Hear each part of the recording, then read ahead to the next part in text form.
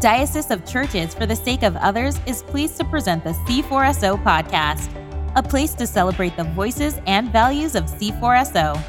C4SO is a national diocese of the Anglican Church in North America led by Bishop Todd Hunter. You can learn more about us at c4so.org.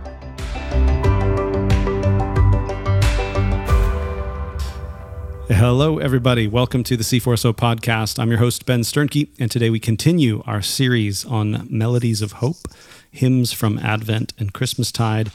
We have enlisted for this series a number of worship leaders, songwriters, and thinkers from around C4SO and beyond to tell us about a favorite Advent or Christmas hymn and to give us a fresh take on our familiar canon of carols for this season. Our guest today is the Reverend Deacon Anna Purdom, a woman who wears many hats. She is a wife, a mother, a music teacher, and also the music and worship minister at Good Shepherd Anglican Church in Longview, Texas. Anna is also a songwriter with 8 recorded albums to her credit. 2 of her albums, Anglican Hymns and Anglican Hymns Volume 2, contain hymn arrangements that she began recording with her husband and children during the COVID lockdowns of 2020, when her local parish moved to having church online. Anna, it is great to have you on the C4SO podcast. Glad to be here. Is there anything else that you would like for us to know about you or your work before we dive in? Oh, you summed it up very well. Okay, good. Very nice. So let's get into it. What hymn did you select for us, and why is it one of your favorites?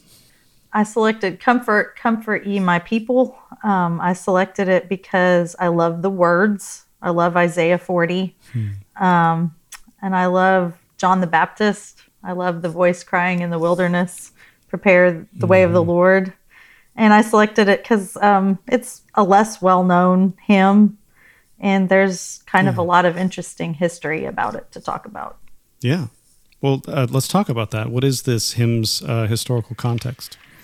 Well, the words, as you know, are Isaiah 40, 1-4, a paraphrase. It was written by a German composer. Well, he wasn't a composer; he was a hymn writer. He wrote the lyrics. Mm-hmm. His name was Olarius in 1671, and he wrote it for St. John the Baptist's Day, which is June the 24th. But he was a preacher and an academic, and he compiled one of the largest and most important German hymnals of that era of the 17th century, which I thought was really interesting. But what I like even more than Olarius was the translation, which was done by a woman named Catherine Winkworth in the 1800s. And it really inspires me. I've gotten to know her since I've been recording hymns, because many of our hymns have been translated by her into English from German. So anyway, she spent a year. She's an English woman, but she spent a year in Dresden, Germany, where, reading between the lines of history, she must have just really fallen in love with the German hymnody. And she spent the rest of her life translating German hymns into English. So like the source I was looking at has her translating 127 hymns into English. And she published 3 whole hymnals of these translated German hymns. And we owe to her hymns like Praise Ye the Lord, the Almighty. That's one of my favorite hymns, and she translated that for us. Me too. So anyway, I just think she's an interesting character in the story of this hymn. Yeah. And then the tune that we use, there's some sort of scholarly debate on who wrote it, because the tune is called Psalm 42, but we don't know whether that was written by Claude Goudemel or Louis Bourgeois. They were both 16th century French composers who both contributed to the Genevan Psalter. And so I don't know which one I don't know who wrote it. There seems to be some debate, and I may not be a good enough music historian to actually weigh in with an opinion. Dig into all of them and have an opinion. Yes. Yeah. Well, very good. So it sounds like we have a German text translated into English that we sing to a French tune. Yes, isn't that amazing? Yes, very European. Yeah, that's good. So what should we know about this hymn's musical or poetic structure? Well, it's just basic strophic form, like verse repeating form, like most hymns that I know. It doesn't have a chorus. So, yeah. Okay. That's called strophic. Yeah. Strophic. Okay. And good. what I did with it is, well, here's my take on it, my story. I was using the Episcopal Hymnal 1982 when I started learning this hymn for our church. And in the Episcopal Hymnal, it's just written out as a melody only. There's no harmony written in the Episcopal Hymnal. There is a harmony somewhere. It's just not in the Episcopal Hymnal. And at the time, I was just using that as my source. I was actually working on it at a time when I was like out in the middle of nowhere, and I didn't even have internet at that place. And I was just looking at this. And so when I harmonized it myself to play at church, I harmonized it in the relative minor key instead of the major key, which is what its original harmonization is. So my take on it is very different, just because I harmonized it completely different, because all I was working from was the melody. So, and I sort of put it onto a grid, I put it into a 4/4 time signature so that I could strum guitar with it. Because I really appreciate just being able to, I like to contemporize things in a way that allows our people at our church to enter in. So that's where my recording came from, was from that. Yeah. So you, so the melody, they just had the melody, and you sort of unknowingly harmonized this, just how it felt how it felt right to you, but unknowingly had harmonized into the relative minor key instead of the major key that there's also a harmony for. Is that kind of what you're saying? Yes. Oh, that's interesting. Mm-hmm. Yes. So in the version that we're going to hear, it is is written in that minor key as well. Yes. Okay. Yeah. Very good. Well, very good. So what good news does this hymn speak to us today then? That's my final question for all of our songwriters. Well, I guess I kind of feel like the big obvious is Isaiah 40. I mean, that is good news, that that our sins are paid for, and that God speaks comfort to us in the coming of Christ, and that God is going to raise up the valleys and bring down the mountains, and there's justice in his coming.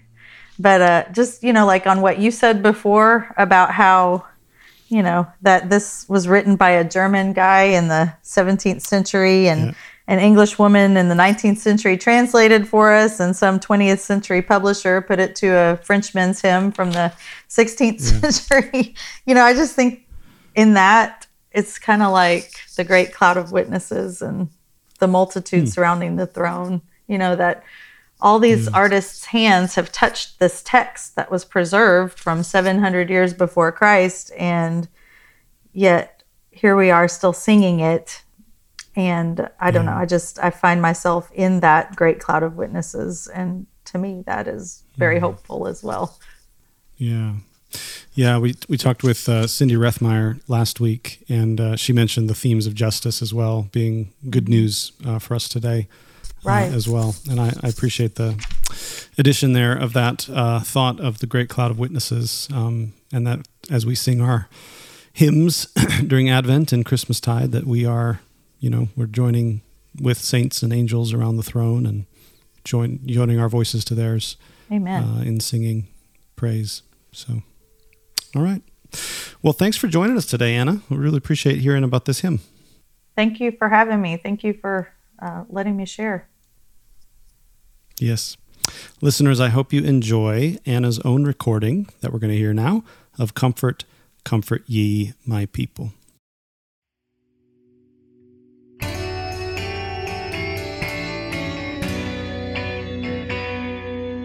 Comfort, comfort ye, my people. Speak ye peace, thus saith our God.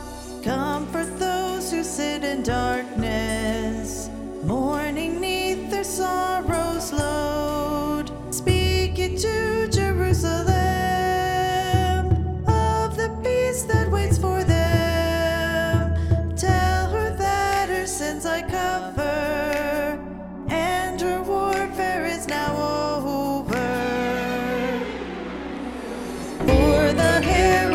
voices crying in the desert far and near, bidding all men to repentance, since the kingdom now is here. Oh, that warning cry, obey.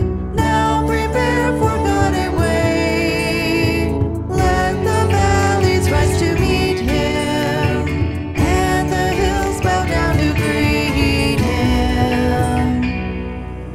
Yea, her sins our God will pardon, blotting out each dark misdeed.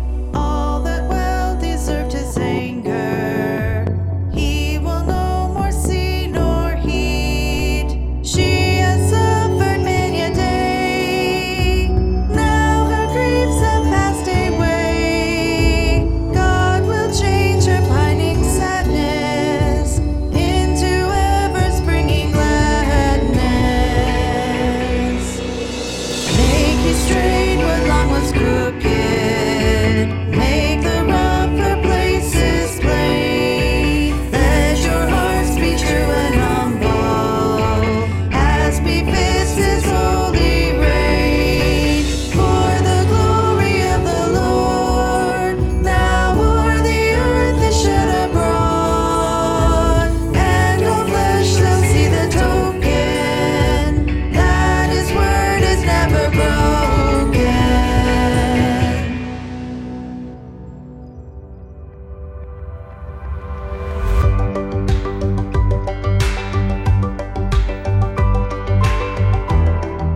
Thanks again for listening to this episode of the C4SO podcast. We hope you enjoyed our conversation. Email us your thoughts and suggestions at connect@c4so.org.